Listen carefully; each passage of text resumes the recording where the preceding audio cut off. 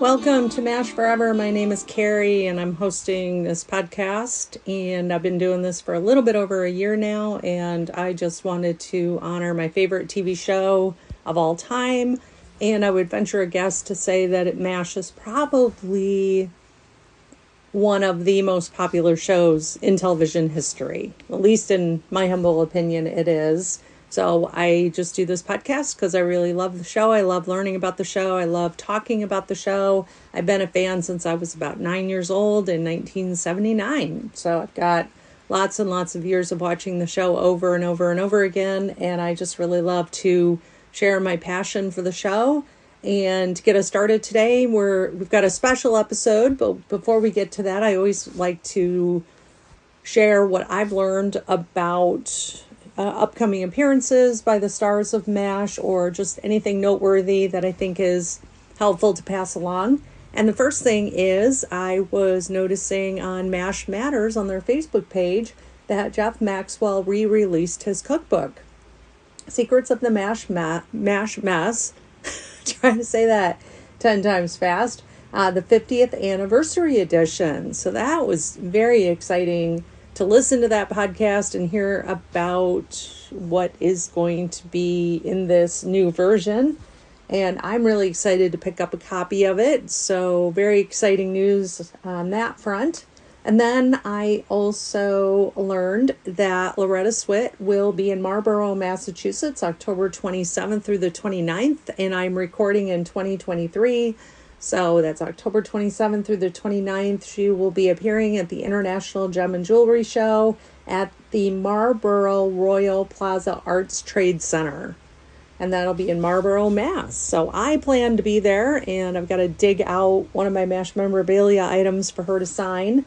I met her a little over a year ago, and I also met her at a jewelry show back in 1998 and 1999. So I'm excited to see what she might be selling in the way of jewelry. And then she is going to appear at the International Gem and Jewelry Show 2 more times in December. I saw that one appearance is going to be at the Stevens Convention Center in Rosemont, Illinois, December 8th through the 10th. And then again, December 15th through the 17th at the Dulles Expo Center in Chantilly, Virginia. Hopefully I am pronouncing that correctly. So if you're anywhere near any of those places, definitely check out. And I missed one. Loretta Swit is also appearing with Jamie Farr at the GalaxyCon in Columbus, Ohio, December 1st through the 3rd, 2023. So if you can get to any of those locations, it's such a treat to meet them, to meet her. Definitely, it's memorable, and it's just sweet. It's really nice to be able to meet them and talk to them, and just they're very nice people, and it's just fun to be able to share, to show my appreciation and tell them how grateful I am for them.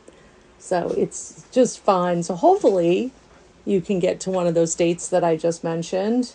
And then for the show today, I interviewed my fellow co-moderators on the MASH the Series Facebook group and fan page on Facebook. And BJ and Ian joined me, and we hashed out the top 25 funniest moments of the series. And so what we did was we each came up with our top 25 moments in the 11-year run of the series, and we determined which ones were our funniest moments that we thought were the funniest moments, and we compared notes. So it's a fun interview that I had with them, a fun conversation. And without further ado, here is my conversation with Ian and BJ. So with me today, I have Ian and BJ, and they help co-moderate the MASH the Series fan page and group on Facebook. And I'm very excited to have them here, and I want to dive into what we're going to talk about today. We wanted to kind of dissect what each of us thought were the funniest moments or episodes in the series. So we are going to dive in right now, and I'm going to go down my list a bit, and I am going to talk about moments from Mr. and Mrs. Who. Love that episode. And I think the two moments that come to mind, well, three moments from that episode that come to mind are when Klinger runs into the tent and explains who's on the phone for Charles, and it's Mrs. Chuck Winchester. And the next one is Colonel Potter said to Winchester, if you are through mooing, during their little staff meeting. And then Hawkeye says, I think you look adorable with smiles painted on your knees. Your knees, yeah. You left out my favorite line in that whole episode, though, which I agree is absolutely riotous, which is when he looks at her and he just says, what is your name? He can't even remember. Charles, you guys definitely know because I talk about it on the boards a lot, but Charles has always been my favorite. So that's one of that episode. Anyone where David Ogden Stiers got to kind of take front and center was one of my favorite. Any thoughts there, BJ? Wow, that one actually wasn't on my radar, but that's a really good one. I do like that one. I'm trying to think of what my favorite line would be. I think it was something to the effect of like when Colonel Potter saw her for the first time, and he's like, to Winchester, like, don't let that one get away or something like that. Like, you'd be a fool. Yeah, or like nice going there when Winchester or something. Yeah, that's funny too. Yeah, that's a good one. I did have that episode on my list, but actually, Carrie, some of the quotes that you mentioned I had forgotten about, like the smiles on the knees, which is really funny. Yeah, well, that's when they find. Isn't that when they find the pictures? Yes. He gets the film developed, and they find the picture. Yeah, that's classic. That's a very, very funny episode. Later in the series, I'm curious to see if you guys feel this way. They generally tended, I think, to lean a little bit more to the drama side of the dramedy, and so I think that made the funny moments in the later seasons sometimes even funnier, because they weren't quite as frequent as they were in the beginning when it had more of that kind of slapstick sort of feel to it. So I think that's why, like, when I went down my list and looked at them, a lot of the episodes that I have on mine are actually later season episodes, although the top of the list is almost all seasons 1 to 3. But I was thinking of that as I went through, that some of those later episodes, the humor just punches through because it's usually wrapped around a lot of very serious themes. So BJ, do you want to give us a moment or an episode that is down a little bit on your list? Soldier of the Month. I like that one. I like when they're given the enlisted men the test. Let me see. Let me find my notes for that one. When Hawkeye is introducing my associate judge, Captain B.J. Honeycutt, who was instrumental in last year's selection of Miss Junior Puberty and Miss Gutterball. And Klinger claps, and B.J. says, thank you, Fan. And then Sergeant Zale, many of the settlers who came to California in 1848 were searching for what? Palm trees. How the hell do I know? I'm from Brooklyn. Yeah, that one was not on my list, actually, but it should have been. I completely forgot about that one. And then Zale saying, when are you going to get to the capitals? I know state capitals. I'll show you. Ask me at the capital of Cleveland. I just love that. The capital of Cleveland. Wait a minute. That was a good one. Zale was I always felt was a little underused because he was pretty funny. Yeah. He had a lot of funny moments in the show. I especially liked when he would get at it with Klinger. They always had their fights. That was always funny. He kind of got replaced by Rizzo later in the series. Yes. I love Rizzo. Yeah, me too. Was that on your list, Carrie? Did you have that one on your list? Not at all. No. It should have been on my list, but it wasn't. As soon as you said it, I started laughing, and I was like, oh yeah, that's a great episode. But it was not on mine either. I forgot about that episode entirely. But it is very funny. That's a great pick, BJ. I really like that one.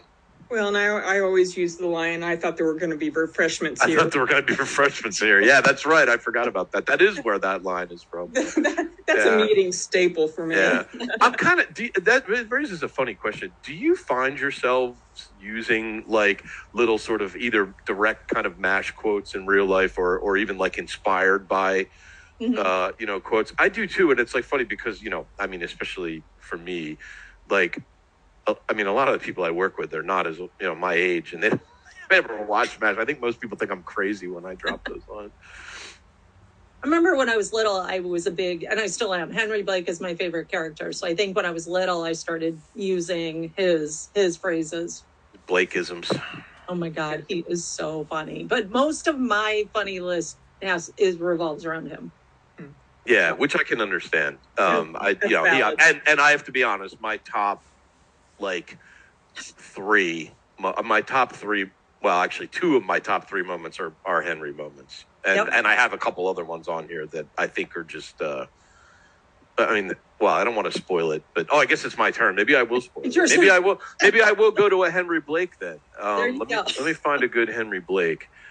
Let's see. Okay, so this episode is actually not overly funny as an episode. It's actually relatively serious. And the episode is Cowboy. If you remember I think it's from season 1. Mm-hmm. And the plot basically is that, there's this chopper pilot whose wife has, sent him a Dear John letter, and he wants to go home, and Henry won't let him. So Henry starts to befall this series of he's golfing and somebody takes a pot shot at him, but the one that always gets me, that just has me in stitches every time, is he's sleeping and this Jeep gets fired up and goes driving right through his tent, and he's just sort of they dig him out of the rubble, and he's just sort of like incoherently mumbling like, Jeep through my tent, Jeep, tent, crash, boom, Jeep, and he's like, they take him over to the swamp, and like even like 30 seconds later they're like, are you okay, Henry? And he's like, Jeep, crash, tent, boom. That one just gets me, and again, it may be because it's wrapped around what is a relatively serious episode, but that I think McLean Stevenson, when he had those like really high comedy moments, boy, he really delivered. He was great with that. Mm-hmm. All right. Either of you have that on your list? No, I did not. I'm sorry, but that's a great one. Those are good moments.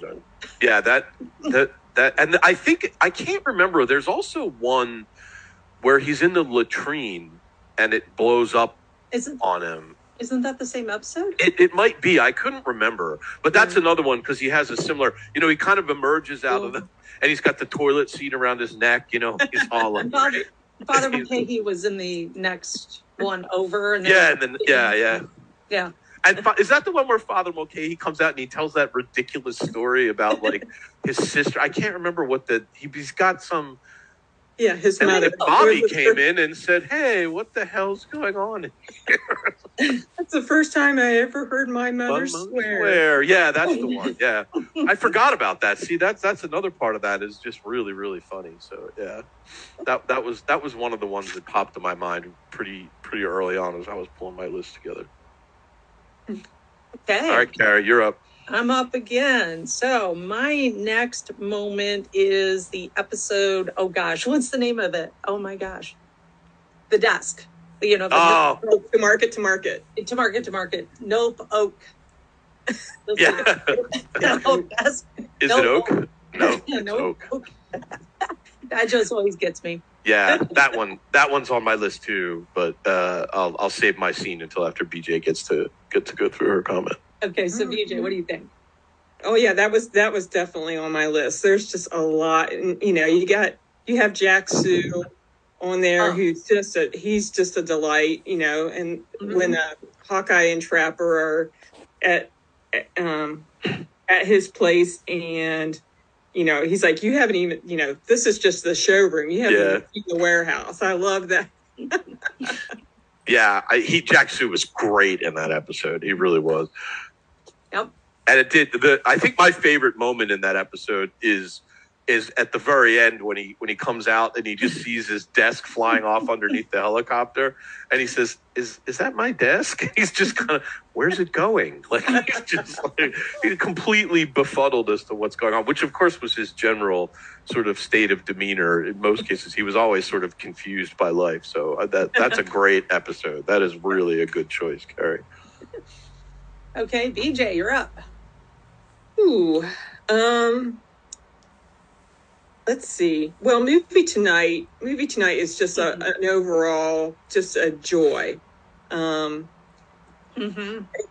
It not that it has any like special lines per se, but just the camaraderie and just the overall feel good nature of the movie or of the show. Really, that's a good one. I agree. I don't have much to say. I agree.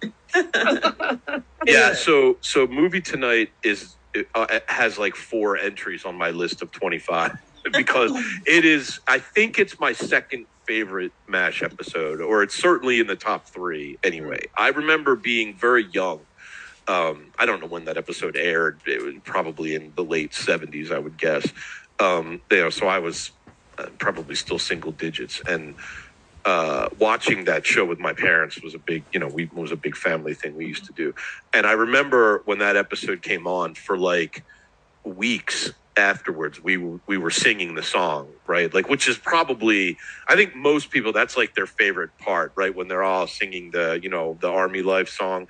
And I always have really fond memories of that episode.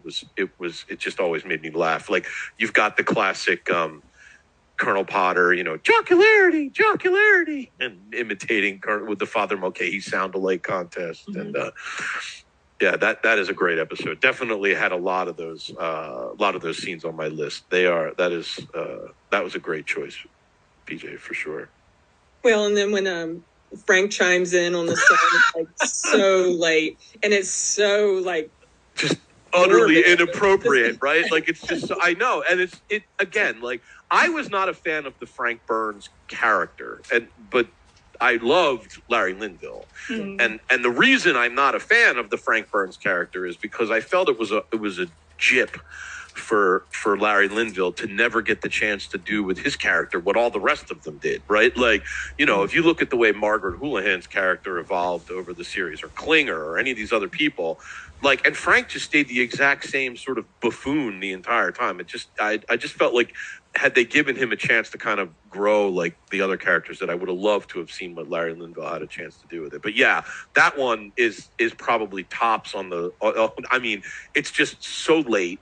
And it's so out of sync with, like, the kind of the feel of everybody else's, and it's just, morbid is a great word for it, right? Like, and everybody just kind of stares at him. And I love the way he just kind of peters out, at the very end. He's like, I don't want no more. He was great. He was just so great as an actor. That's one of the things I think that made this show just so perfect, was there's so much great acting. Okay, Ian, you're up. Yeah, let's see. Where do I? Now that you stole 3 or 4 of you. No, that's okay though. Yeah, I love the about fact that. No, it's great. I love the fact that we all are kind of in the same spot. Like I said, when we were doing the kind of the pre prep for this, I think there is generally a lot of consensus among MASH fans around the episodes and which ones are the best. And I'm not at all surprised to see that we had a lot of overlap. So let's see. Where do I want to go next? Okay. Again, I got to go Charles, because he's my fave. So Fade In, Fade Out, which is his first episode. And at the very end, he was famous, right, Charles, for delivering his little diatribes. And at the very end of the episode, he's tried to convince Colonel Potter that he doesn't belong at MASH, and he should be sent back to Tokyo General. And of course, we all know Colonel Potter basically tells him to deal with it. And he stands in the doorway, and he gets this very sort of haughty look on his face, and he says, "Know this. You can cut me off from the civilized world. You can incarcerate me with 2 moronic cellmates. You can torture me with your thrice daily swill. But you cannot break the spirit of a Winchester. My voice shall be heard from this wilderness, and I shall be delivered from this fetid and festering sewer. And that's great. It's a great line. He delivers it great.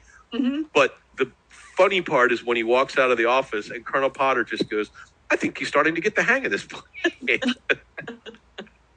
I always liked Colonel Potter because he always had these great moments where, like, somebody was just kind of rampaging at him about something, and he would just go like totally low key and be like, all right, great, have a nice day. That one always got me because it's just, Charles is just so livid, and Potter just has this sort of utterly like out of sync response to it. Nice. I think Charles has grown on me as an adult, because when I was a kid, that whole thing at that end of that episode made absolutely no sense to me. Yeah, I know. And it's funny, like, I agree with you. Like, you watch the shows now and you're like, oh. Right. Like, oh, yeah, okay, now I get it.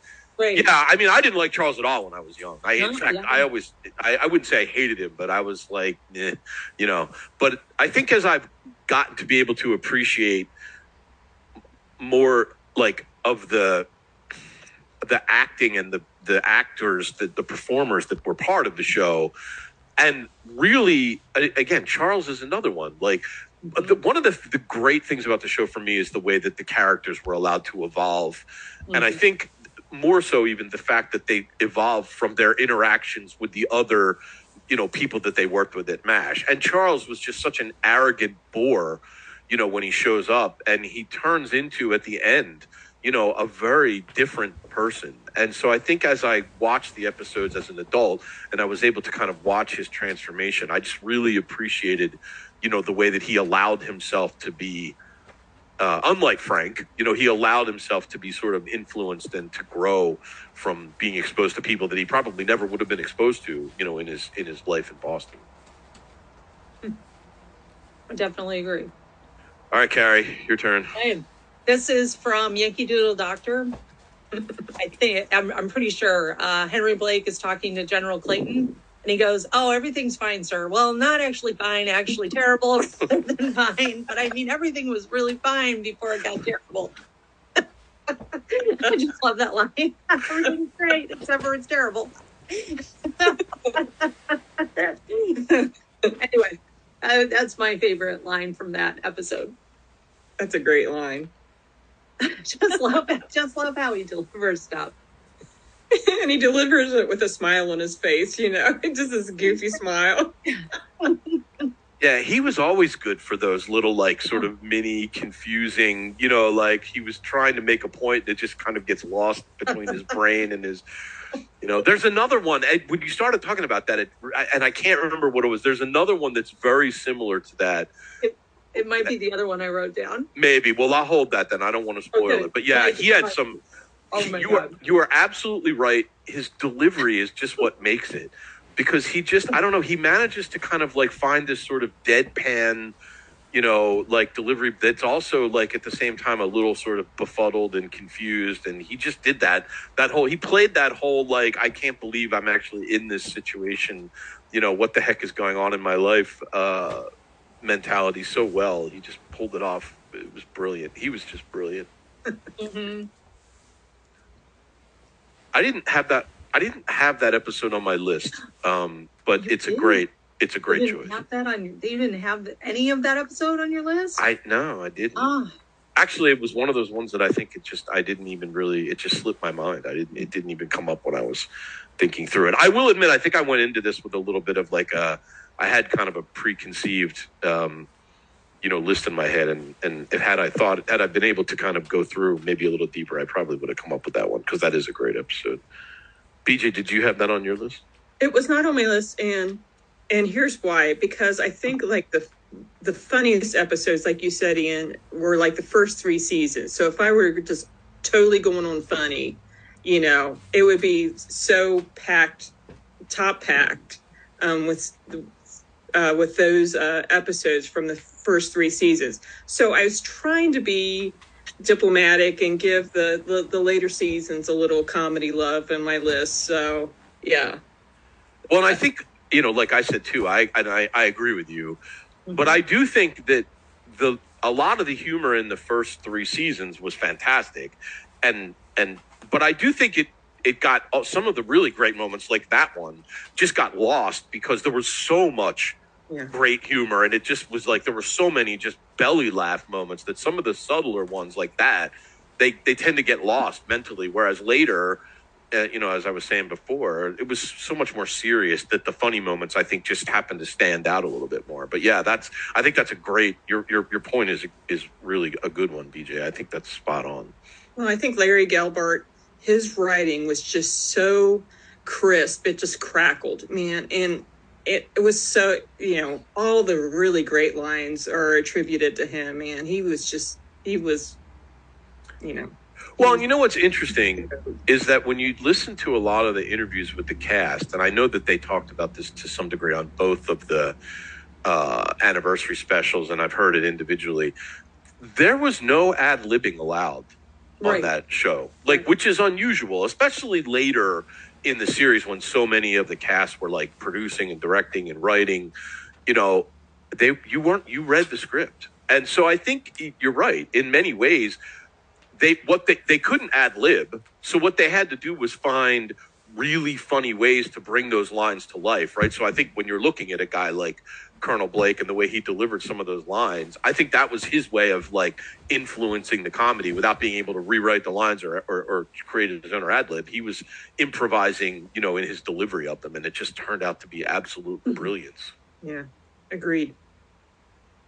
All right, BJ, what do you got? Let's see. Let's see. Let's go to a later in the season. Let's go No Sweat. And the Colonel Potter talking over the PA with Margaret. Ain't nothing more bothersome than a case of the old fanny fungus. With all this heat, that cute little caboose of yours must be red as a beet. I don't know how bad off your wazoo is, but I bet it don't come close to the rump rots I had back in the big war. We were pinned down near Chantilly, and I was stuck for a whole damn night in a wet foxhole. I'll never forget it. No matter how many times you change your skivvies, the fire on the old back porch just keeps burning.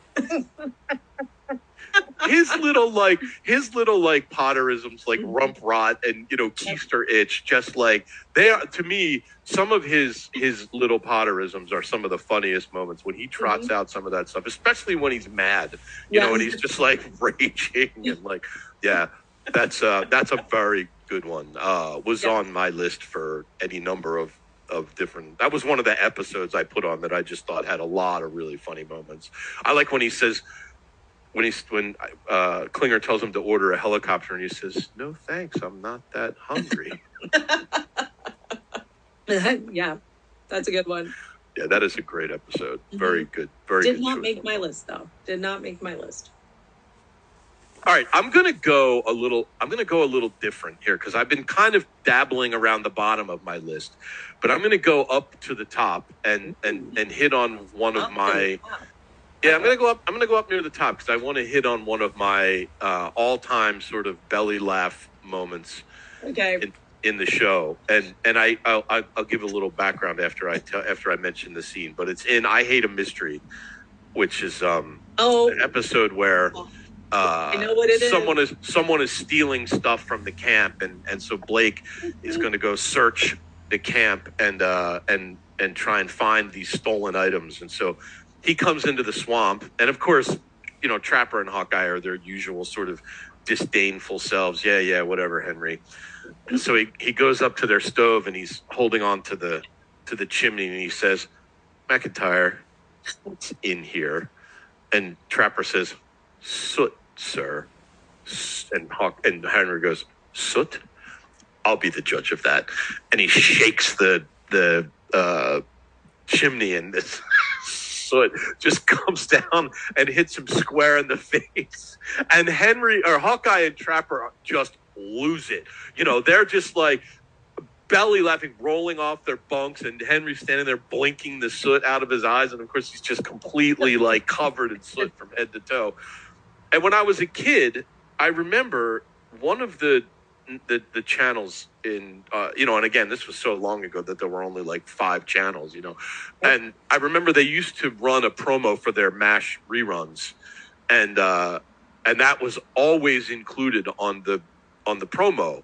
And I had never actually seen that episode, because when that episode aired, I was pretty young, like when the show started, right? It was, I don't know, that was probably when did it premiere? 72. Yeah, so I was 3, so I didn't watch it until I was probably like, I don't know, 8, 9, yeah. So a lot of the early episodes I saw only in rerun, and it used to make me so mad because I didn't, and this was of course before the internet, like you couldn't go look it up and find out I had no idea what episode it was. And then one day I'm sitting there and it's like, 5 o'clock or whatever time the MASH reruns come on. And my mom's calling me for dinner. And I'm like, hold on, Mom, I've never seen this one before. I want to watch it. And my mom's like, no, you got to come in here. And I'm like, hold on. And she's getting madder. And all of a sudden that scene comes on. And I was like, it was like, it was like this, like, life altering moment. I finally got to see the whole scene in context. So that's always been one of my favorites. Every time I see that, I just laugh. At the top of my list. Closer to the top of my list. That was my number 2. That was your number 2? I went number 2. Put it like 7-ish. 7, 6, 7. Yeah, that was my number 2. But again, I think that's because of my sort of personal connection and memory to that scene. It's just always been part of like my MASH history as a MASH fan, never getting to see that episode. I was probably like 10 before I finally actually saw that episode air. It was like a pinnacle of my MASH life. Reruns run from 5 to 6, 7 to 8 at where I lived. Yeah, that sounds right to me too. I know it was 5 because I remember whenever they started, I knew it was getting close to time for my dad to come home from work, and we would be eating dinner soon. Back when dinosaurs roamed the earth, but anyway. Yes. Yeah, the T-Rexes in the backyard used to really be bothersome. Dad'd be trying to get in. And So before I move forward, BJ, any comments about that particular scene? Oh, no. Well, God love McLean Stevenson. That had to have hurt. Yeah, I think that's all the time. Oh. Like, he got a face full of whatever that was. Yeah, like, it did get into his eyes. It did not look pleasant at all. I know. There's a few scenes in that series in general where I think that, like, that must have really been uncomfortable.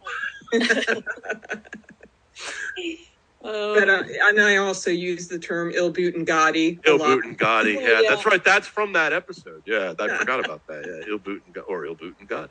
Well, and you know what? Funnier than that, maybe even or more. Like, I do that in general. Like, not even just with Il Butengati, but I'll swap the letters of words around all the time, and I know it came from from that episode. I'll do that just to be goofy with my kids and stuff, and I know it came. It's definitely MASH humor for sure. Okay, so I'll go towards the top of my list, but the top 4 I'm not going to touch because I'm not sure which one's the highest, should be higher.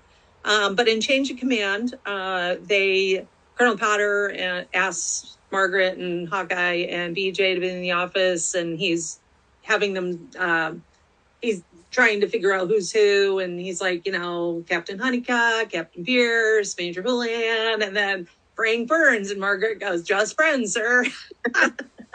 I like that one. As soon as you started to talk about that scene, I knew that was the line you were going to mention. That is very just good. Friends, sir. Yeah, just friends, sir. Yeah. And he just kind of looks at her, too. He just gets this look on his face like, okay. I like that episode, though, in general. I think it's great. A great introduction to Colonel Potter. Yeah.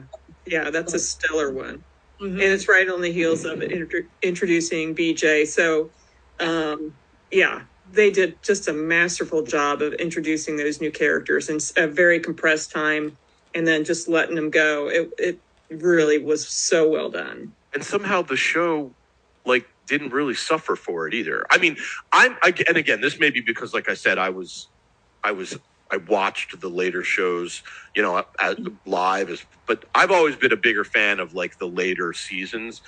And I just think that must have been so hard, to come in and to try and be, Colonel Potter and replace Henry Blake, who was like just an absolute legend. Like, and I always thought that good grief, why am I drawing a blank on his name? All I can think of is Sherman Potter, which is clearly not the actor's name. Harry Morgan. Thank you. Jeez. That's also something about being older than a dinosaur. You can never remember people's names. Harry Morgan just was brilliant. I mean, just absolutely brilliant in that role. He was so good, and he could be so funny, and yet he could make you cry. Like, the next moment. I mean, if we ever were to do a podcast on the most poignant MASH moments, how many of them would be, Colonel Potter moments? I can't even imagine. I agree. Yeah. That's a great choice, though. That is a very, very good episode. And also there's the scene in that episode too where he pulls up out front and Radar's sitting there with the with the tinfoil sunning himself, and he blows his horn, and Radar just says, "Stick that horn in your ear," and then he when he realizes it's Colonel Potter, he kind of stands up and holds the sun reflector over him. So, God, that episode is a riot. Okay, BJ, you're up. Oh, gee. Let's see. What do I want to hit? Since we're talking about Harry Morgan, I'm going to put in the General Flipped at Dawn. How did I forget that one? I can't believe I forgot that. Yeah. And Henry's like, don't write that down. He'll know what it means. And when they were when they were taking Colonel Steele and doing the going through the ranks and introducing people, and of course there's the story of Gary Berghoff just could not keep his wits about him and kept us out. And the story goes that is like they did 18 takes, and that's how they knew that Harry Morgan would be right for that role, because him and Gary Berghoff just, were in sync and blended so well together. And they were like, okay, this is a really great fit. Yeah. Harry, let's pen that contract in now. That episode is just riotous. Wasn't that also when Klinger showed up dressed? Yeah, and he has now Marjorie, I'm inspecting the troop. Now Marjorie, I'm inspecting the troop. And then, of course, the best is the ending when he says, "But first, a number," and everybody's like, "What? A musical number?" And it just, I mean, I think, there's probably some sensitivities around that scene now because it is a little bit, there are some overtones to it, but it, at the time, nobody gave it any thought, but that is just, and then he just dances out of the tent, Yeah. They all follow him. Yeah. And the guy just closes the binder. The guy just closes the binder and it's like, I think we're done here. Yeah. That classic. That's just, Harry Morgan he could just be really funny. Like that's what I'm saying. I think it's an incredible talent to be able to just be riotously funny one moment and yet, moving people to tears in another. I mean, that's to me is just, it just speaks a ton of how what a talented actor he was. Yeah. Yeah. Okay. Ian, you're up. All right, so this one actually has a couple of entries on my list, but Dear Uncle Abdul, which I have always found a very, very funny episode. But to me, I think the funniest moment, really, and the one that I just can't help laughing at every time it happens, is at the very, very end when BJ and Hawkeye are doing the bird imitations joke for the crew and trying to get somebody to pick who's the funniest, and they go through the whole thing and, and Charles says BJ has lilt and Hawkeye's like, who cares about lilt? That whole thing is funny. But the funniest part is they go to Klinger and they say, Klinger, who do you think is the funniest? And Klinger goes, that's easy. Neither one of you. And then he goes, he's like, I got a commanding officer who dresses me up in his clothes and sits me on a horse named Sophie so he can paint his own picture. There's a priest writing war ditties and a snooty major who pays me $20 to go out into the woods with him and watch him blow up a pigeon with a landmine. And if that doesn't beat all, I got a head nurse who shoots unarmed luggage. All you two do is tell jokes all day. What's so funny about that? And it's just like, when he says he got a head nurse who shoots unarmed luggage, it's just hysterical, because that's, of course, a reference to the scene where Margaret's been trying to get her footlocker replaced the hole, and they won't replace it because it wasn't damaged in combat. So she takes Charles's shotgun and she just shoots it. And then she tells that story about how it jumped out in front of her to save her life when a sniper came out of her closet. Oh, that episode, I think, is just really, really funny in general. And of course, the bird imitation joke by itself is funny too. I like it when she takes the gun and shoots the luggage piece. That's really, really a good. And then they're standing there. Klinger and Charles are standing there, like, reacting. Oh my God. Anyway. In Charles's very Boston hunting attire. Yeah, with his Abercrombie and Fitch, like, black and red flannel jacket on and everything. Yeah. Mm-hmm. Well, and even the scene really when they're doing the hunting, and he says, Klinger's supposed to, like, chase the bird, and Klinger does that thing where he, and he pretends he's a dog kind of, and he goes charging, tally ho, and he goes charging off into the woods. Yeah, that episode just in general is pretty funny. I think that's like maybe an underrated funny episode. I like that a lot. Am I up, or are you up? You are. I'm up. You're up. I just went, so Carrie, your turn. Hard to keep track. Hard to keep track. Okay, so let's see here. 5 o'clock, Charlie. We don't need a gun or a nug. I love that. He's reading the book. We need, a nug. And like, what the heck's a nug? An 04WW nug, to be specific, right? It's the 04WW nug. Oh, God. That one was good. Yeah, that's that one. I'm seeing of that episode. That one is way up on my list. And like when they were out and Frank is with the Nug and training his troops, and Trapper and Hawkeye and Radar go marching out. Of course, that's just a whole comedy. But then Trapper says the combination of Malcolm and Flops what makes them hard. Yes. That very line is on my list. Great choice, BJ. I love that line. I use that line all the time. I just like the idea of flop sweat just makes me laugh. I say that all the time. Anytime you have flop sweat in a sentence. Yeah, it's always going to be funny. Yeah, that was on my high. It was way up on my list. Actually, 5 o'clock Charlie as an episode was way up on my list, because that one just, Carrie, your choice is excellent too. The whole nug. That's another one that I remember laughing at a lot with my family when I was young. Like, we used to always talk about the 04WW nug.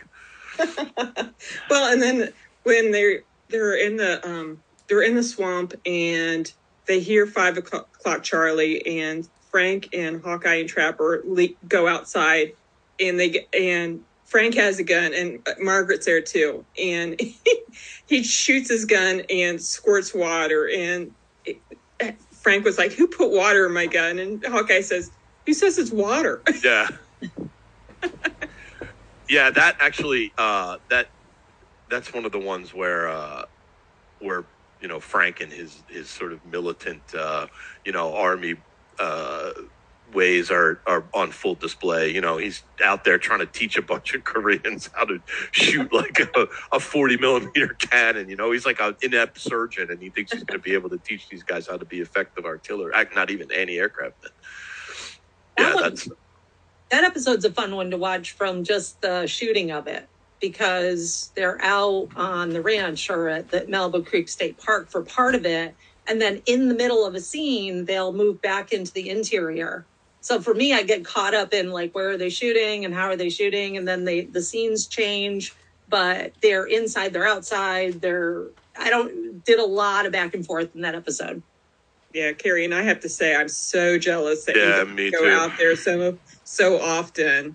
I would love to get out there. I will definitely do it at some point in time. Yeah, I'm hoping to go beginning of January with my friend who lives down that way. So I used to go to Santa Monica for business like twice a month. all the time. And I was always out there. But I just could never, because it was for business, I could just never find enough time to pair out and get to the set. And then, as I was trying, I started to say to myself, like, all right, I'm definitely going to, do this and I'm going to make time for it. I ended up getting a new job and I didn't have to do that anymore. So I totally missed my opportunity. But I will definitely go at some point in time. I feel like it's a pilgrimage every MASH fan needs to make at some point in time.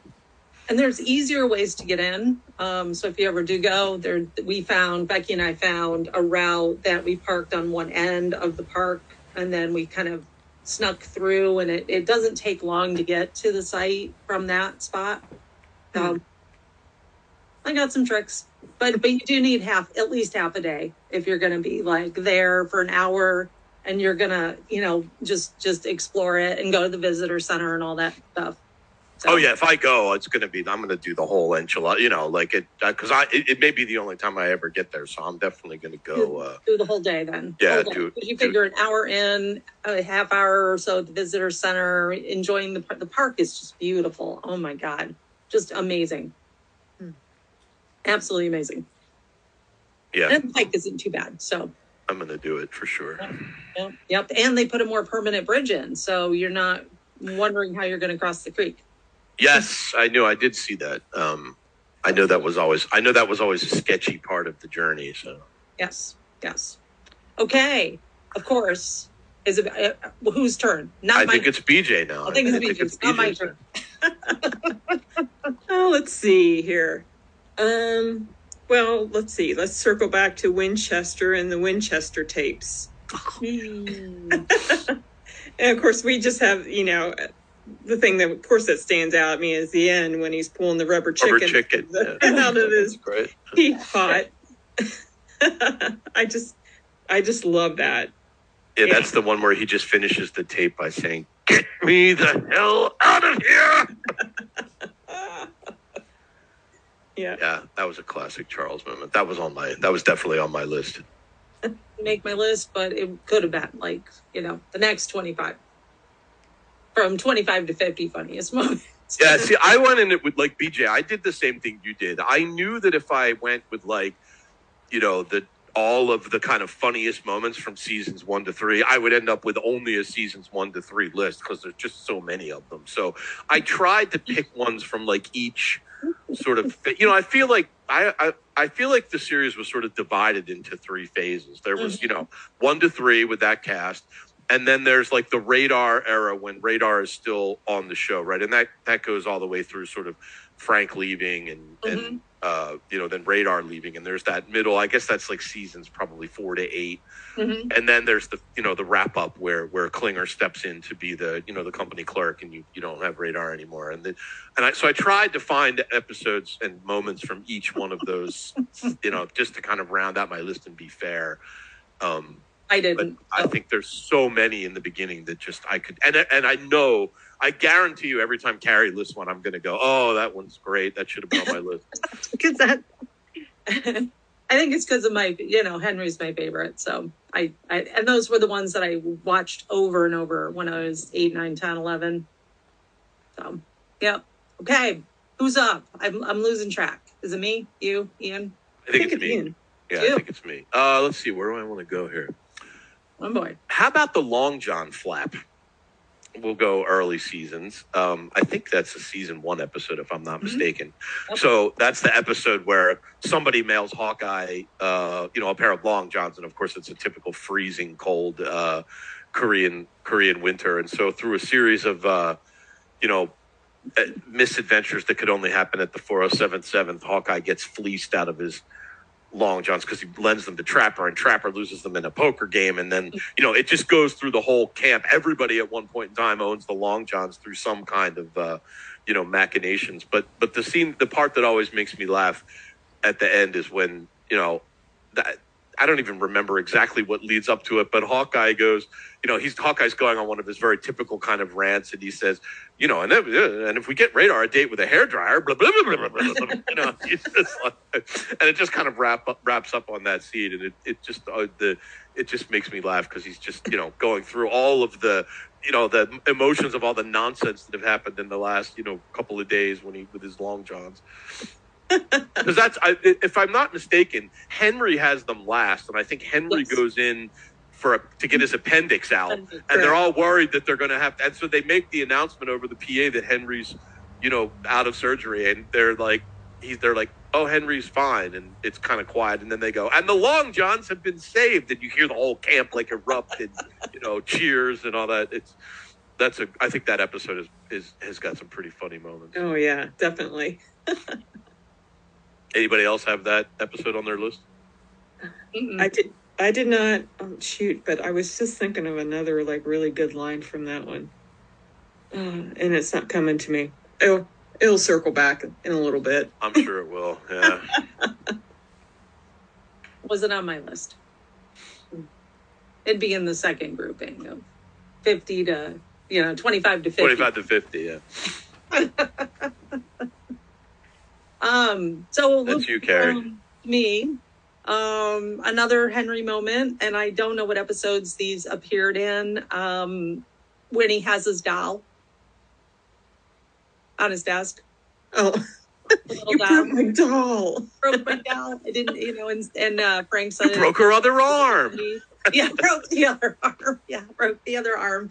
And Frank was like, I didn't know they were naked underneath. Yeah, yeah. And I don't know what episode, because I think it ran several episodes where the doll's on the desk and he breaks the arms and all sorts of stuff happens to this little doll. But I love that as like a theme. I think that might be Operation Nose Lift.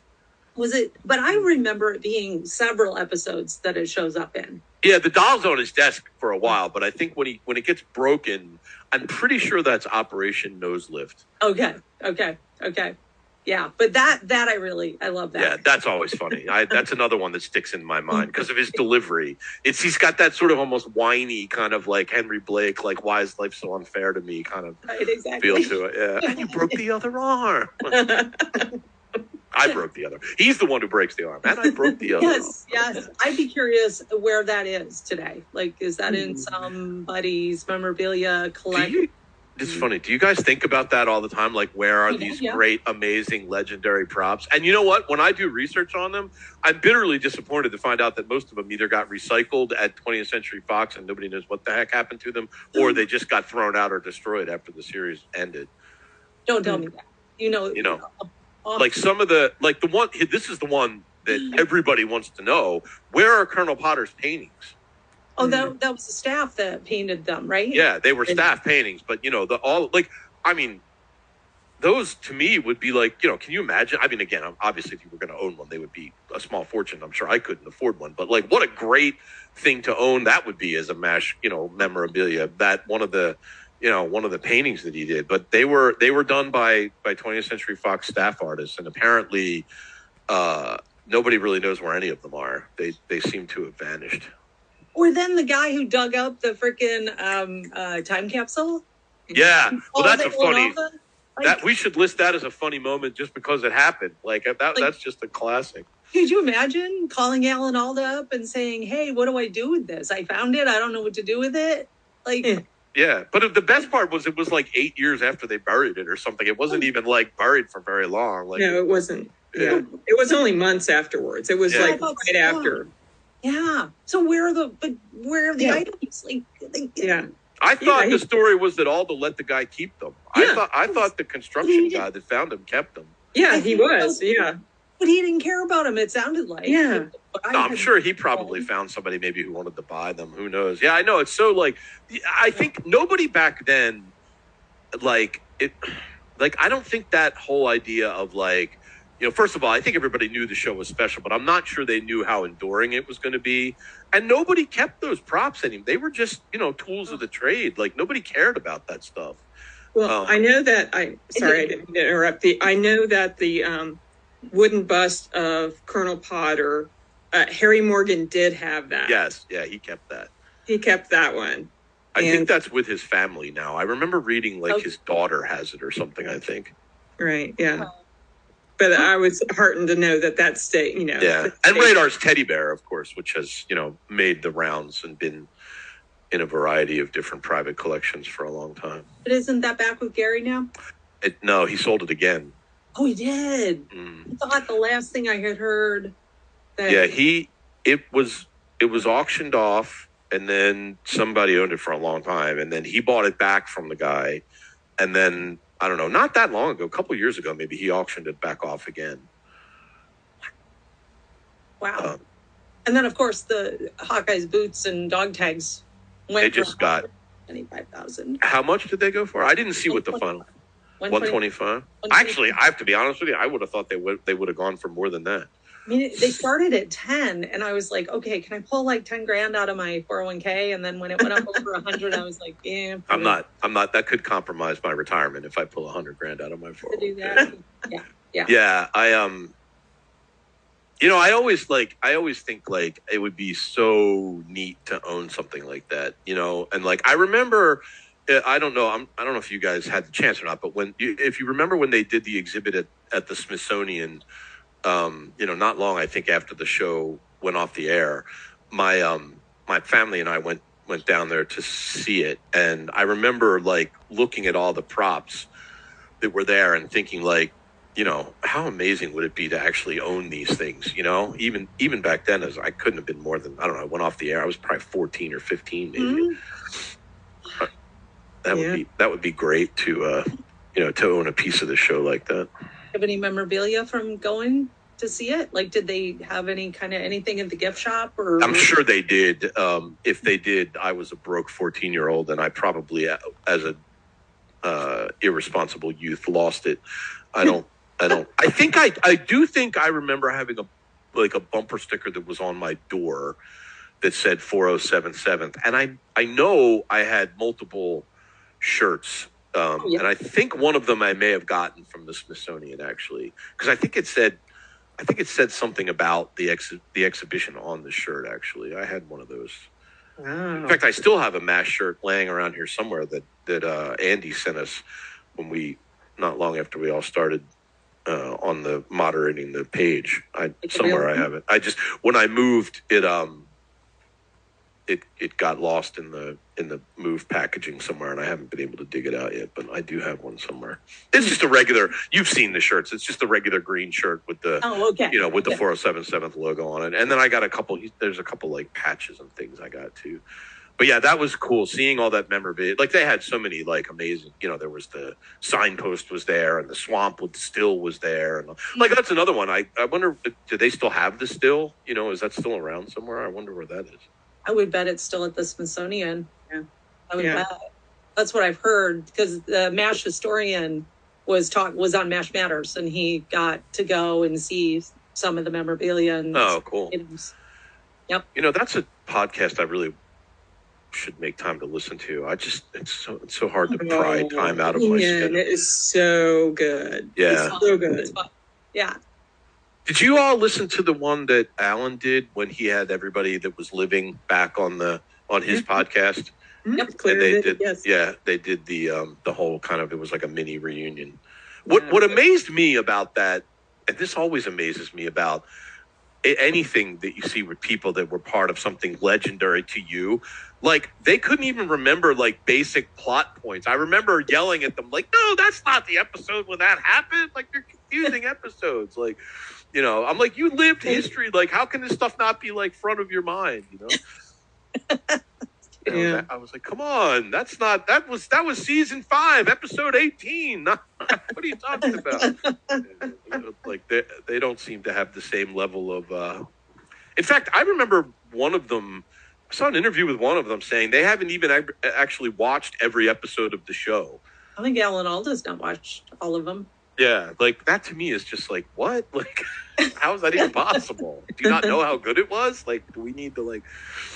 Yeah, that is. I just find that awkward. But I remember it. I don't know if it was one of the MASH cast or just one of the cast from some of the other shows. But they were like, look, we get it. We're very pleased that we have so many fans. But like for us, it was work.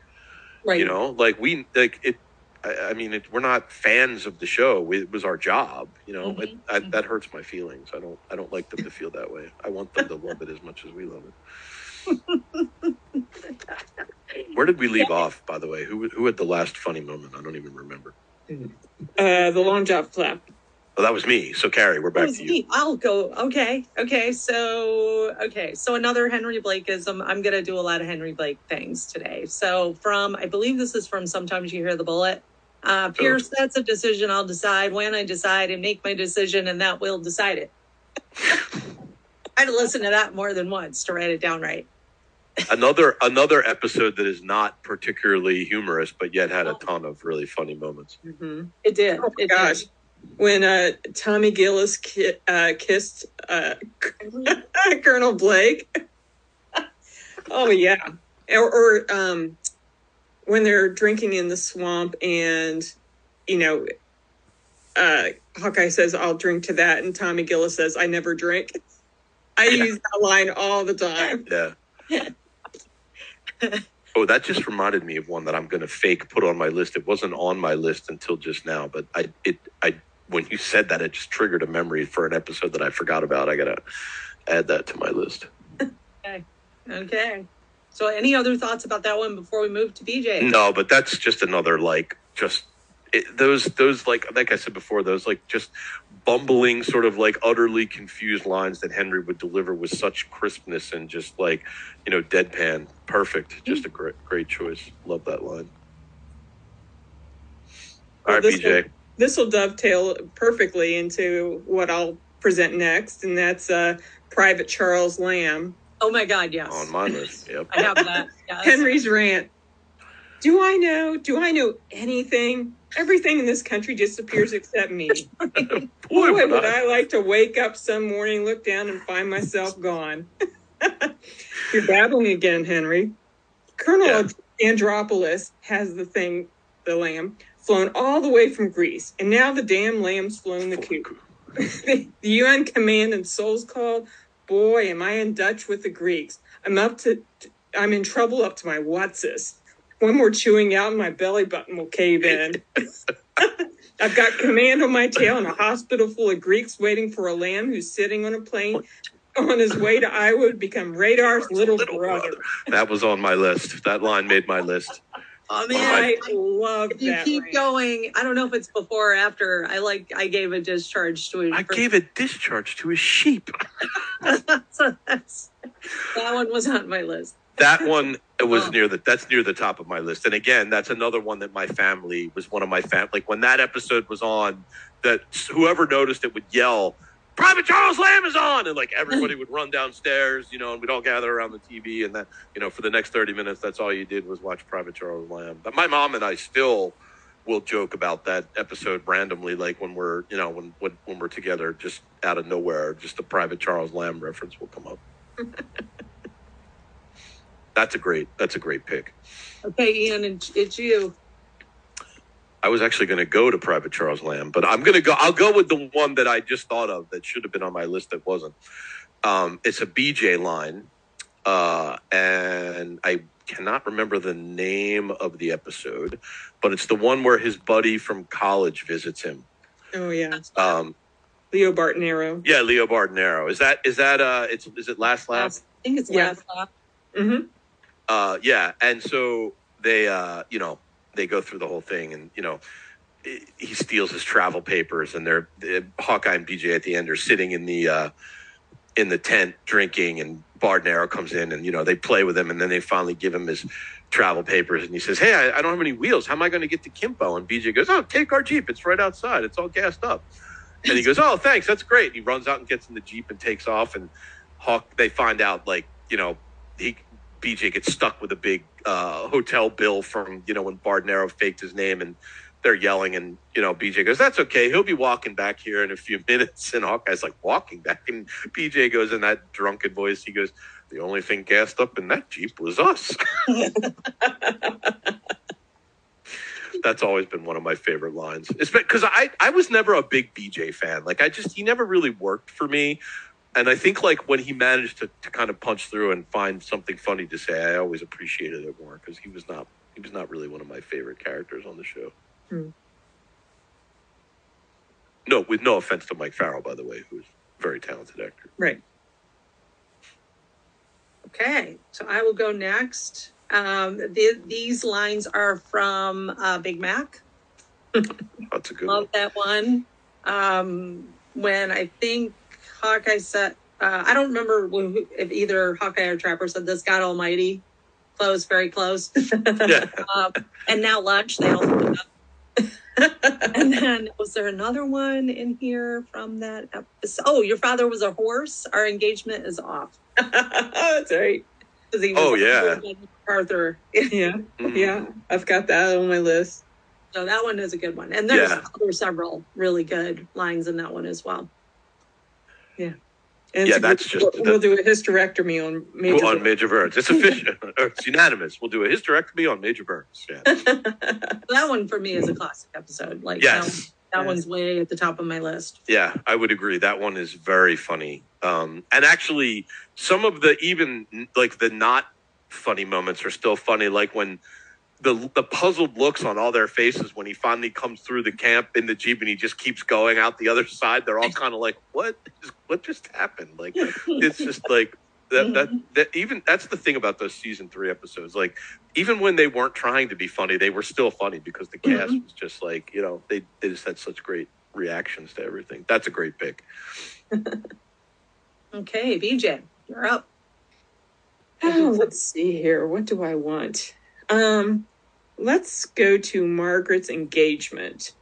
And actually, my thing is Frank slamming Margaret about her age at the very end. Oh, I love that. Oh, I don't know. A little youth might be nice for a change. And the looks on everybody, and they're just like, ooh. And, I think the convoy just took a direct hit. That was one of the few times where, like, you know, a glimpse into where Frank could have been one of the guys, you know? Well, I think that's why I love that scene so much, because it was one of the few times when I actually liked Frank Burke. It's like it's just and like he just delivers the line, and it's kind of out of character for him, you know, especially to be so light in like such a tough, what we all knew was a very tough moment for him. So that's one that I love. I'm not sure I laugh at it so much as I just really appreciate it, because it's just it's one of the few times when they actually let Frank like almost be a human being and like, you know, kind of let some of his inside show. That's a great moment.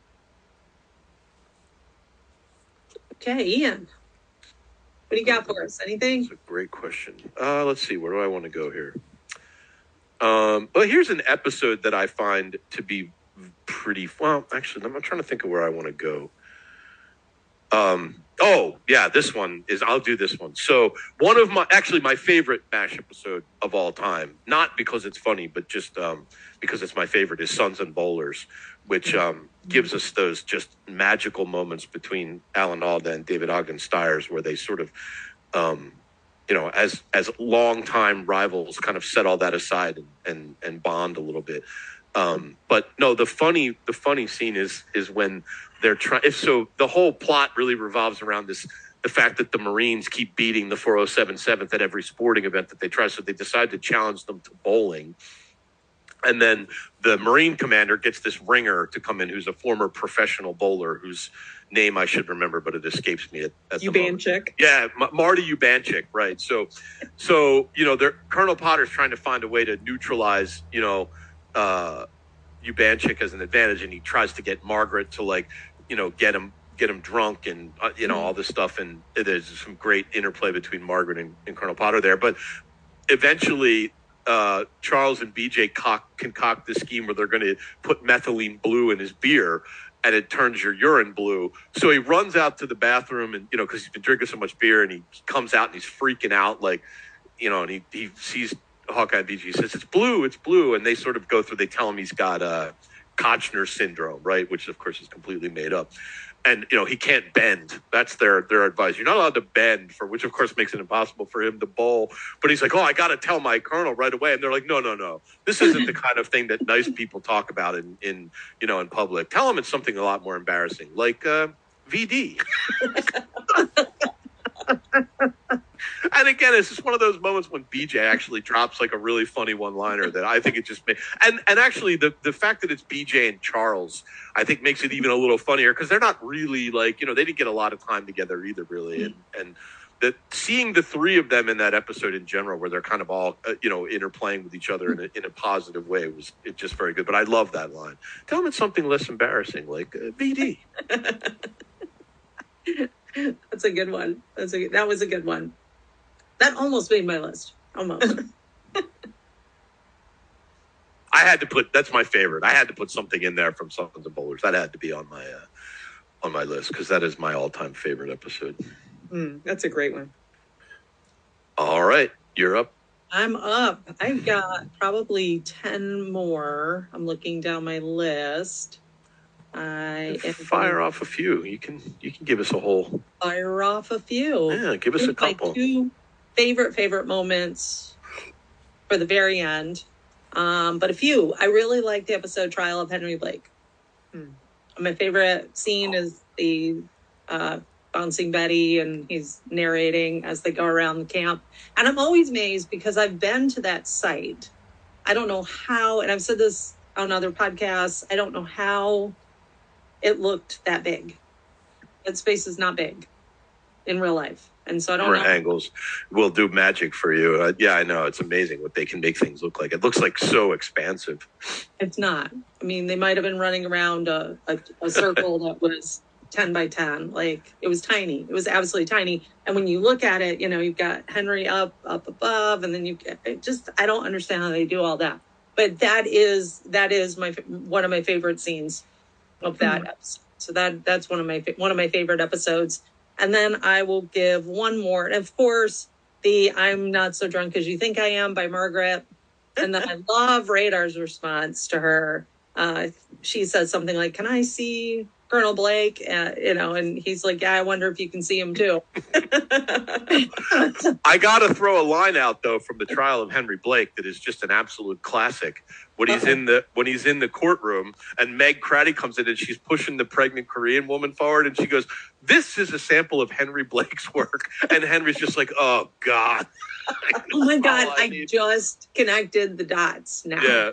My. I'm today years old when I realized what that means. They're like, Henry's like, "Oh God, this is not what I need right now." Yeah, that one always gets me because Henry's face is just like it's priceless. It's priceless. McLean Stevenson in that scene. That's a very funny episode. Yes, it is. Okay, VJ, give us a couple. Oh my goodness. Well, let's take a left turn into home movies. How great were the home movies? Awesome. Yes. You got Henry's home movies where he's got Milton, Sylvia Jaffe next door, the gynecologist next door. Oh, that's handy. Everybody should have a gynecologist next door. Yeah. And he's got some really funny line about Sylvia. Boy, that's Sylvia Jaffe's really loaded for bear or something like that. He said. Bear. Yeah. And then you have and There's Nothing Like a Nurse. Then you have Frank's wedding video. Yes. Yeah, they invited a lot of chairs. Chairs. And then he gets the thing stuck on his face. Oh yeah, in the end when he's trying to drive the car and the wife's like sending him to the passenger seat, and then at the end of the episode, Margaret does the exact same thing to Frank when they're getting in the Jeep. She forces him, and he kind of looks over at them and gives him like that embarrassed look. Oh, that is a classic. And Radar's home video too. Oh yeah. Right. You and your mother look a lot alike, Radar. Yeah, those were always some of my favorite episodes when they had the home movies because they were always funny. Mm-hmm. Mm-hmm. Anything else you got for us, BJ? Oh, let's see. Well, let's see. Let's stay with Henry in the Ring Banger when they get him drunk, and he's got the target practice. He's got to do the night target practice. Don't Korea. This is a stick up. And he's accused of being drunk. Oh, that's a dirty lie. I intend to press charges the minute I'm sober. Yeah. that where he says your driver and he follows the general out of the office? Yeah. Yeah. Your driver. Yeah. Yeah. With the golf club, right? Yeah. Yeah, he was a great drunk. Oh my gosh. He was. And actually he although one of Harry Morgan's drunk moments did make it onto my list of funniest, Harry Morgan could never quite pull off drunk the way Henry could. Harry's always felt a little less real than Henry's did. Mm-hmm. So we want to move to yours? Is it my turn or is it BJ's It is, turn? I think, yeah. Okay. Me, BJ. I keep losing track of whose turn it is for stuff. So, so where do I want to go? Let me look at my list here and see which one I want to touch on. Give us two. Okay, well, here's one of my all-time favorite scenes. Because I can't help but crack up every time I see it. So, Welcome to Korea, which is the episode that introduces BJ to us. So, they go through this trials and tribulations getting back to the 4077th. They get caught in a mortar attack, and BJ finds the guy who's been essentially blown to bits, and it's all so. Of course, on the way back, they're drinking, and BJ is well in his cups by the time he gets back to the camp, and he gets out of the Jeep, and Margaret and Frank, who is actually now the acting commanding officer, are standing there to meet him, and they're all very excited because they feel like he might be like a buttoned up kind of military guy like they are. And he gets out of the Jeep and he's like completely wobbling. He can't even stand, and he snaps off a salute and he goes, "What's safe, ferret face?" And he just falls on his knees and he grabs Margaret around the waist. And it was just so perfect because it firmly established, who BJ was going to be on the show, right? There was no hope that he was going to be a buttoned up, ally of Burns and Houlihan. He was firmly in the Hawkeye camp. And I've always felt like Mike Farrell pulled that off really well, because that's not an easy thing to do realistically. And I thought he did a very good job with that one. Speaking of being believable drunks. Yeah, that was a great moment. Yeah, and then let's see, what else do I have on my list here? I'm trying to think. Let's try and find one. Well, I'm going to definitely save that one for later in the... Oh, here, I didn't touch on this one at all.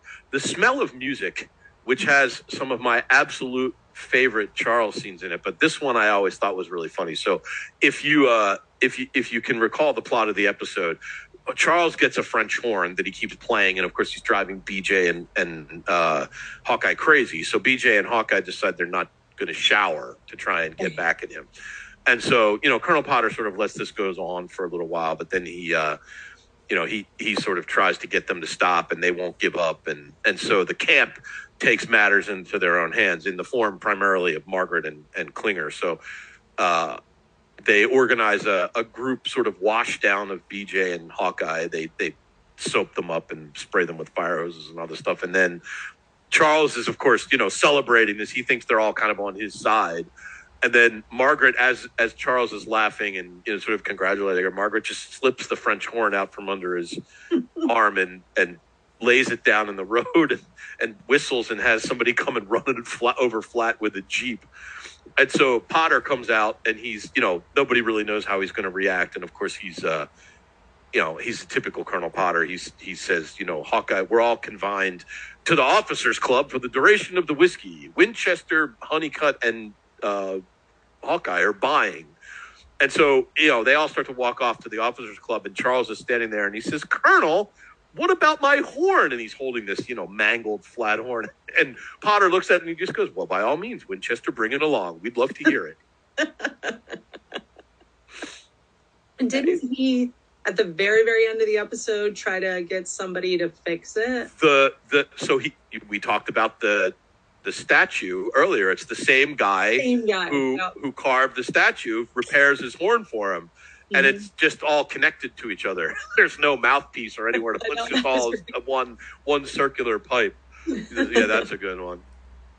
And then there's another, actually, since we're throwing a few out, there's another episode. I cannot remember which one it is, but Frank becomes the garbage officer.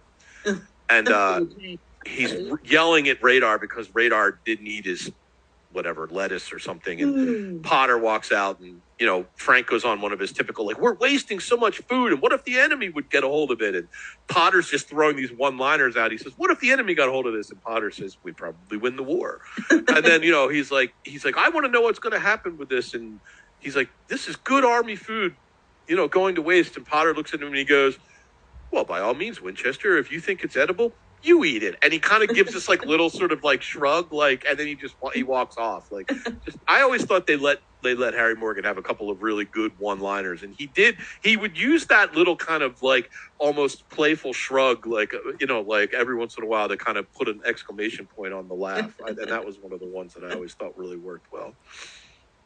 Nice. Okay, I am up. I counted up how many I have left. I have like 5 or 6. So Well, the day is getting long, Carrie, so why don't you rattle them off and we'll cover them. we'll cover a few of them and then we'll do another round and then I'll say my top 2 to 3. Yeah, I'm going to save my top There. one. I have one it's just too good not to save for last. Okay, and my top 3-ish are the same theme. So similar, same characters, different episodes. Okay, so mine are the Banana Daiquiri, where Henry goes into the officers club and says he wants a banana daiquiri and then explains what's in it. And the bartender's like, we don't have any bananas. We don't have this. We don't have that. Yeah. That's the episode where they get the officers club. Yeah, that's officers only. That's officers only, yeah. And I wanted a banana daiquiri. I don't think I've ever had a banana daiquiri, even though I thought for years I would get a banana daiquiri. Well, having had one, I can tell you're not really missing that much. Yeah, agreed. Unless you're a big banana fan, in which case, you know, you may be... I like bananas, but I always thought it'd be really cool. Like strawberry daiquiris, those are okay. I mean, yeah, they're delicious. Yeah. I don't know. Banana doesn't... I don't know. Maybe it's just me. Banana doesn't lend itself well to anything other than a banana like that you eat in the morning because it's good for your potassium. I've never equated bananas with like I don't like banana splits. Like you know, like it just I have to eat bananas because they're good for me, but I don't want them in anything else that I've had. But yeah, that is a great line because he's going through just in such great detail. Like, you know, he's clearly, you know, relishing the idea of getting this banana daiquiri, and you know, he just sort of ends up with, you know, crestfallen because once again he's been foiled by Korea. Yeah, I'll have the beer. Yeah, so then my next moment is in Army-Navy game, I think it is. What kind of bomb? An unexploded bomb, when he goes out and yells at them. Oh, that kind of bomb. That kind of bomb. So I really like that one. Also, how did I not have Army-Navy game on my list? That's got so many funny scenes. Yeah, that's a really good one. It does. It really does. And then Frank winning the foot race in Bulletin Board. Because he and Margaret are fighting and he's running away from her and then he wins. I thought that was kind of funny. That is funny. I forgot about that one too. Yeah. And then 2 more. And then the next go round, I'll say, or no, 2 more. 2 more. I like Oatmeal and Boot in April Fool's episode. Oh, April Fool's is on my list. Yeah, that was one of the ones I was just going to cover. Yep. And then Downtown Berlin. Now you're in downtown Berlin. Yeah, that's another one where, that's so good. Because that's another one where it's like wrapped around this very serious thing. Like Radar's stuck in the middle of a minefield holding a child, and like, you know, and then Henry drops that line. It's just freaking hysterical. How many grids or how many bloods are in a grid? Yeah, how many bloods are in a grid? 2 pints, and then Henry's like, I don't know, 2 pints in a quart for it. Shut up. Yeah, that's another good, like sort of low key, like, or see, that's what I'm talking about. Like, that's like a buried, you know, season 1 to 3 moment because there's so many other ones that are just hysterical, but that is absolutely a great scene. I've always thought that was hysterical. Now you're square in the heart of downtown Berlin. Berlin, the World War II surplus, man. Yeah. Okay, so those are my favorite. The next time up, I'll say my final 3. So BJ. Right. BJ. Ooh, do several, and then you do your final 2 or 3 next time around. Let's see. Shoot. Where am I gonna go? Because man, well, Okay, this is really kind of off, but Dear Dad Again, Hawkeye and Trapper are in the swamp and they're bored, and Hawkeye is telling Trapper a knock-knock joke. For whatever reason, this kills me. Knock knock. Who's there? Abe Lincoln. Abe Lincoln who? Don't you know me? And then there's a beat. And Trapper's like, that's awful. Okay, can I do another one? No. Yeah. Knock knock. Who's there? Thomas Jefferson. Thomas Jefferson who? Was Abe Lincoln just here? And then Trapper's like, Hawkeye, I never liked you. I actually don't know that I remember that scene. Oh, I'm going to have to, what episode was that in? That is in Dear Dad Again. Okay, I got to pull that one up because I don't know that I remember that scene. It is just, it's probably one that Larry Gelbart just sat on and he just tucked it in this episode. That, it always, when I was doing my list, I'm like, okay, what makes me like literally laugh out loud? And I can't help it. And that dumb thing, that always stuck with me. All right. That scene, I got to look that up. That sounds riotous, but I don't remember it. It's just so dumb. And that's why I didn't really get it when I heard it. It's like, what? Let's see here. Well, this was like that absurdist humor that they did every once in a while that was just so silly it was silly. It was funny. That early on they had a lot of that where they just would do like outrageous like things that were just ridiculous, but it was so ridiculous it made you laugh. Let me hit back on, because Henry, I hope, Carrie, I'm not stealing anything from you. Okay. But with Henry, I just have to agree with you, what a gem Henry is. And there's a couple that I'm pulling out on a theme is his reaction when Margaret is talking for Frank. Oh my God. They're in Henry's office and she is just freaking and Frank is just silent and Margaret's just going on and Henry finally will stop. There's a couple different scenes. One's from Raiders Report and one's from LIP. But it's like, Frank, please try to say something. Even a gurgling sound would help. Look, you keep this up and someone's going to do an autopsy on you. Right. That's a good one. That's a good one. Oh, well, speaking of autopsies and Frank Burns, what about the toe tag? Oh, Der Tag, yes. Yeah, Der Tag. Yeah, what is it? Emotionally exhausted and morally bankrupt, yes. Right? That's a great one. Yeah. Poor Frank was the butt of a lot of the funny moments in well, and rightfully so, honestly. Yeah, right. Well, he was, early on, that's why his character was a little disappointing because early on, he was clearly supposed to be the foible for the comedy, right? Like, that's where they centered it all. But when they moved away from that more, kind of early sort of slapsticky comedy feel and into more serious, they just should have let him have a chance. It just, I know I harp on that, but it really bugs me. I would have loved to have seen what could have happened with Frank if he had become a human. Right. There's another line. So I think it's Hawkeye maybe where Margaret's talking for Frank and Hawkeye says something. It's amazing, and his lips don't even move or something like. Are you just gonna stand there and wait until the birds cover you? Yeah. I love it. All right, let's see what I have on my list here that I haven't covered yet. Well, one of the episodes that I always find sort of humorous, just overall, is Trick or Treatment. It has a couple of really funny lines, like George went with the pool ball in his mouth is really great. And Charles sort of pretending he doesn't understand what the guy's there for, and he's like, "Oh, I see what the problem is. You have a pool ball in your mouth." That episode has a lot of really funny moments in general, and it's kind of. But again, it's another one where it's wrapped around because if I'm not mistaken, I think that's the one where Hawkeye and BJ and Margaret end up with the dying soldier, right? And in the or is that might be the Christmas episode? Death Takes a Holiday. Yeah, Death Takes a Holiday, right? That is Death Takes a Holiday, which I don't think had any really funny moments. I'm trying to go through a lot of the ones that I had on my list were ones that you guys already covered. Well, there is actually a funny Henry Morgan moment that always kind of makes me chuckle. I think it's in Last Laugh when they come back.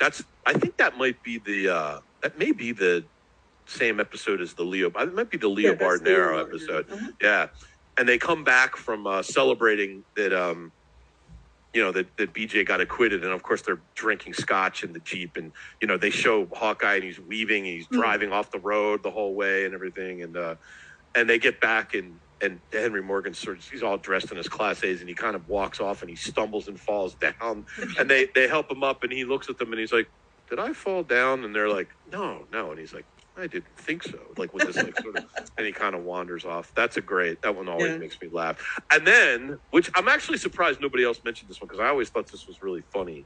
And again, I can't remember the episode name, but I think Hawkeye and Potter have to go to the aid station, and they get pinned down by sniper fire, and they're hiding in the trench. And and Hawkeye and Potter gets up and he's shooting at and Hawkeye's like, "What are you doing? Don't shoot at them. You're going to make them mad." And so he says, "You gotta shoot at them too." And Hawkeye's like, "No, I'm not going to do that." And then he says, "Pierce, fire that weapon." And Hawkeye looks at his gun and he goes, "Okay, you're fired." I did it as gently as I could. That was a good one. Yeah, Hawkeye, get your gun. Yeah, they have it. There's a couple of. I mean, it even and then later, when Hawkeye just starts firing the gun up in the air and screaming, "Look out! Here it comes!" That one's pretty funny too. I always thought that was great. Let's see, what else do I have on my list? Then we covered Radar's little brother. We covered Movie Tonight. Bird Imitations. There's a couple ones that I didn't mention from Smell of Music, which I think are funny when after they run over Charles's French horn, he picks it up and he gives one of his classic rants, and he calls them barbarians and Visigoths, and he says, "Do you realize you've taken the last vestige of Western civilization left here, and you've run it under your pagan wheels?" And he just has this great just outraged look on his face. It was that one always makes me laugh too.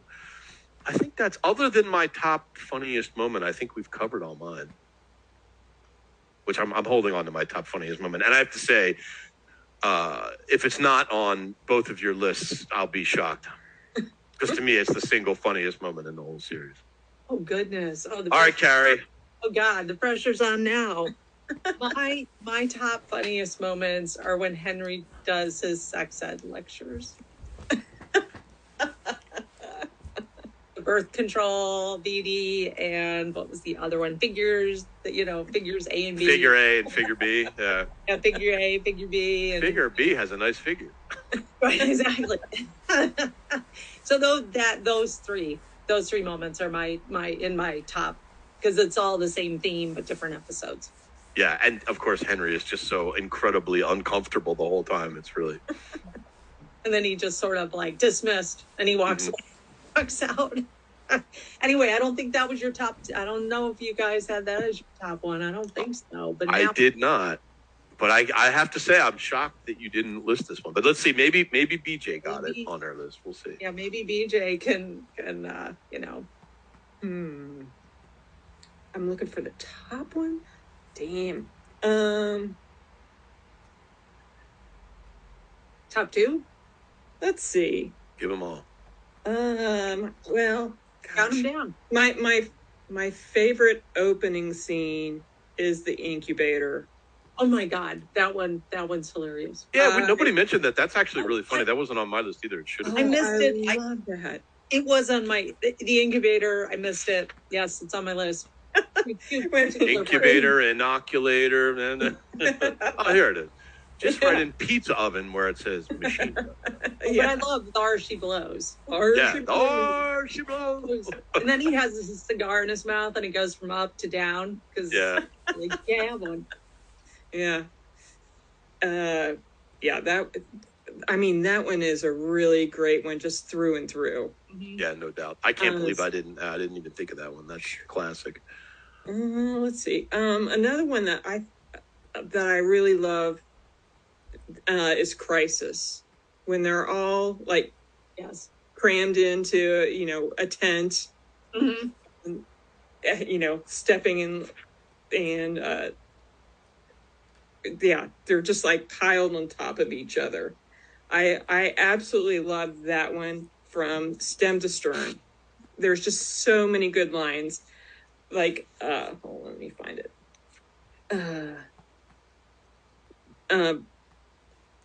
Hawkeye, and before like everybody piles into the swamp, you know, it's banter between Trapper and Hawkeye. And what's for dinner? Brick again? I gotta heat my cot.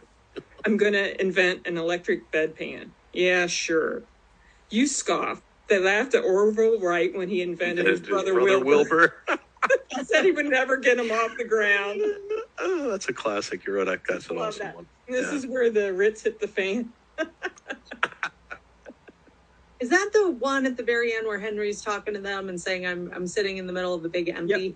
Oh, yep. That's the one.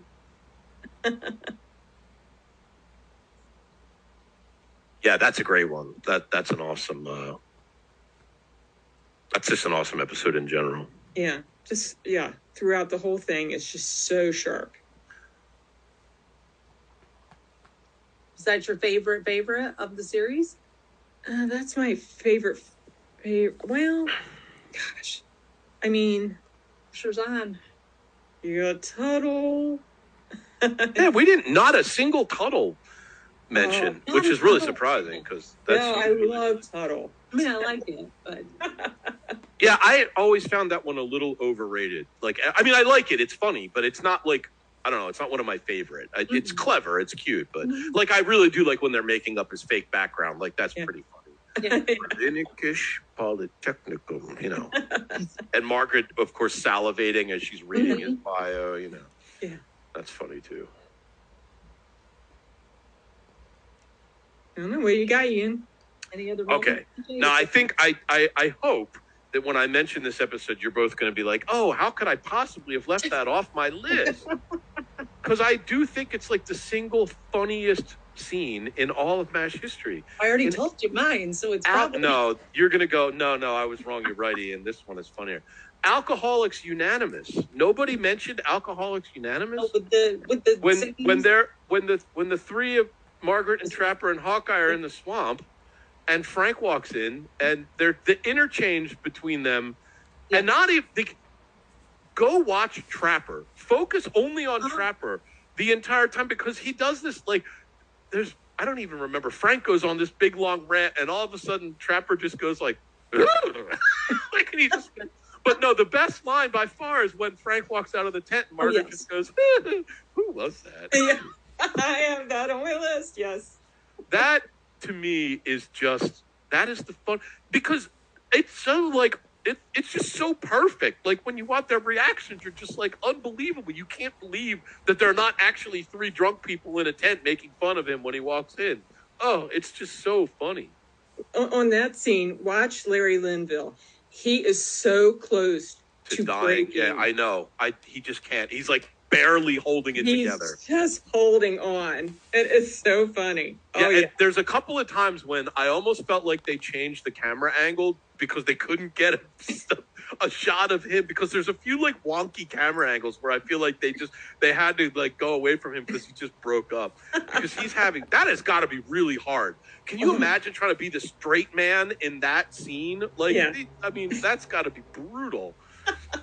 Oh, that scene, every time I see that episode, I can't, like, for like an hour later, I just randomly chuckle. But Trapper, to me, steals the scene. Because he's like, well, and then like when they're singing, when they're like, come on in, like, watch Trapper. I don't know if he's just pretending that he doesn't know what he's supposed to be doing, or if he really was, because he's like, he looks confused for a minute, and he's kind of like, and then he's saying the wrong words, and he's like clapping off beat and everything. It's like, it's just, Wayne Rogers was just so. I have to say, I generally prefer all of the replacement cast over the original, but I would not have minded if Wayne Rogers had stayed on instead of BJ. I would have loved to have seen what he would have done with Charles. No, but all right, Carrie. It's interesting you mentioned how Trapper was kind of not. I mean, he wasn't like, when I think of that scene, I think of him being, kind of like two steps behind Hawkeye and Margaret in that scene. Yeah. Yeah, I don't know if that's intentional because he's supposed to be so drunk, or if he's just like, if he was just out. I don't know, but whatever it is, it works. It makes magic on the screen. It's hysterical. Yeah, that's an awesome scene. And the who was that was truly ad-libbed. Who was that? Was it? Yes. Loretta Swit said it was truly ad-libbed. Yeah, that's apparently one of the very few ad-lib lines never made it into a final a final cut. Yeah. Okay. Do we have any others? Any other funny scenes before we end today? Not that I would put in my top 25. I think we really did it. We had some really good lists. There were some good episodes we went over there. Also, I'll put one more in, just one, and it's in Dear Sigmund when the air raid. I almost had the friends into the foxhole. He sold that. That was great. Well, he almost did this cartoony thing where, like, when he runs, his feet are almost going in the air as he's like going into the. I remember watching that and being like, "How did he do that?" Like, it's just like, yeah, that was a good one. That actually that I thought about that one when I was putting my list together, and then I forgot to put it on at the end. Mm-hmm. A couple other honorable mentions for just funny episodes, like the MASH Olympics. Like, I always thought that one was kind of funny. Oh my God. You know, where they're where like they're doing the crutch race, and I don't remember, somebody falls and like takes the crutch and like knocks somebody else's crutch out from under them, and then they're like that one had some pretty funny scenes in it. Isn't that where Hawkeye says it's all done with mirrors? It's all done with mirrors. Yeah, yeah, that's a line I use. It's all done with mirrors. Yeah. That is the line I use. Wow, Yeah. but this was a lot of fun. I want to thank you both for doing this today. Wait, hold on. Yeah. We left out one episode that cannot go without being mentioned. And again, this is one that I thought about in the beginning, and it just popped back in my mind. No, but we didn't mention Adam's ribs. No. Which has the classic, you know, we want something else scene, right? When he goes on the rampage. That's another one that I remember from just being a kid. And I have to say, the ending of that episode always bugged me. I hated that Hawkeye didn't get to eat his ribs. That felt so unfair. Also, Hopefully, afterwards. Hopefully. Yeah. After I mean, you would like to think so. Hopefully. But I love listening to Jeff Maxwell talk about that scene. Yeah. And about how brilliant he thought Alan Alda was in doing that scene and dancing around and climbing on things, and it's really cool to hear. Yeah. That's another one of those scenes that just must be hard to do in a genuine way, you know, because it's a little like it's not particularly relatable, you know, like who's going to go on a rant about liver and fish, but he sold it perfectly. Like, yeah, you're just completely believable. And then of course there's the classic line later when Klinger marches in and he says, "You got succotash on my stole." Right. That episode always comes up on a top 10 list. You know what we didn't have on our list thinking of that is Feel Me Out. Yeah, that's a really funny episode. Always shows up. Always. Yeah. That's on my list, yeah. Yeah, that's a good one. Hey, but there weren't a lot of Klinger. I feel like Klinger had some pretty funny scenes. We didn't do. What about the big red bird with fuzzy pink feet? That's always That was cute. Yeah. I thought that was a cute part of the episode. Maybe we'll have to. Maybe we all mentioned between 25 and 50. Maybe we'll have to do a follow up to this one. That's the second tier funniest MASH episodes of all time. That would be cool. That'd be cool. Klinger would definitely hit 25 to 50. Yeah, sure. There'd be a lot of Klinger. Oh my God. Yes. Okay. Any other last moments that we are thinking about right now? I'm good. Thank you, Carrie. Yeah, thanks for having us on, Carrie. I really appreciate it. I love this. I think it went really well, and I'm really glad you both joined, and it was kind of like, let's see what we can do here. So thank you. And hopefully I'll have you both back on if you want to come visit again. I would love to have the chance to do it again. I always love talking MASH with other fans, so anytime I'll take the... Same, anytime. So that was the interview I had with Ian and BJ, and I'm really happy they joined me. Again, I want to thank them for their time. It was wonderful to talk with them and hear what they thought the funniest moments of MASH were, and I just really enjoyed it, and I hope you do too. Stay tuned for our next episode coming up in a couple of weeks.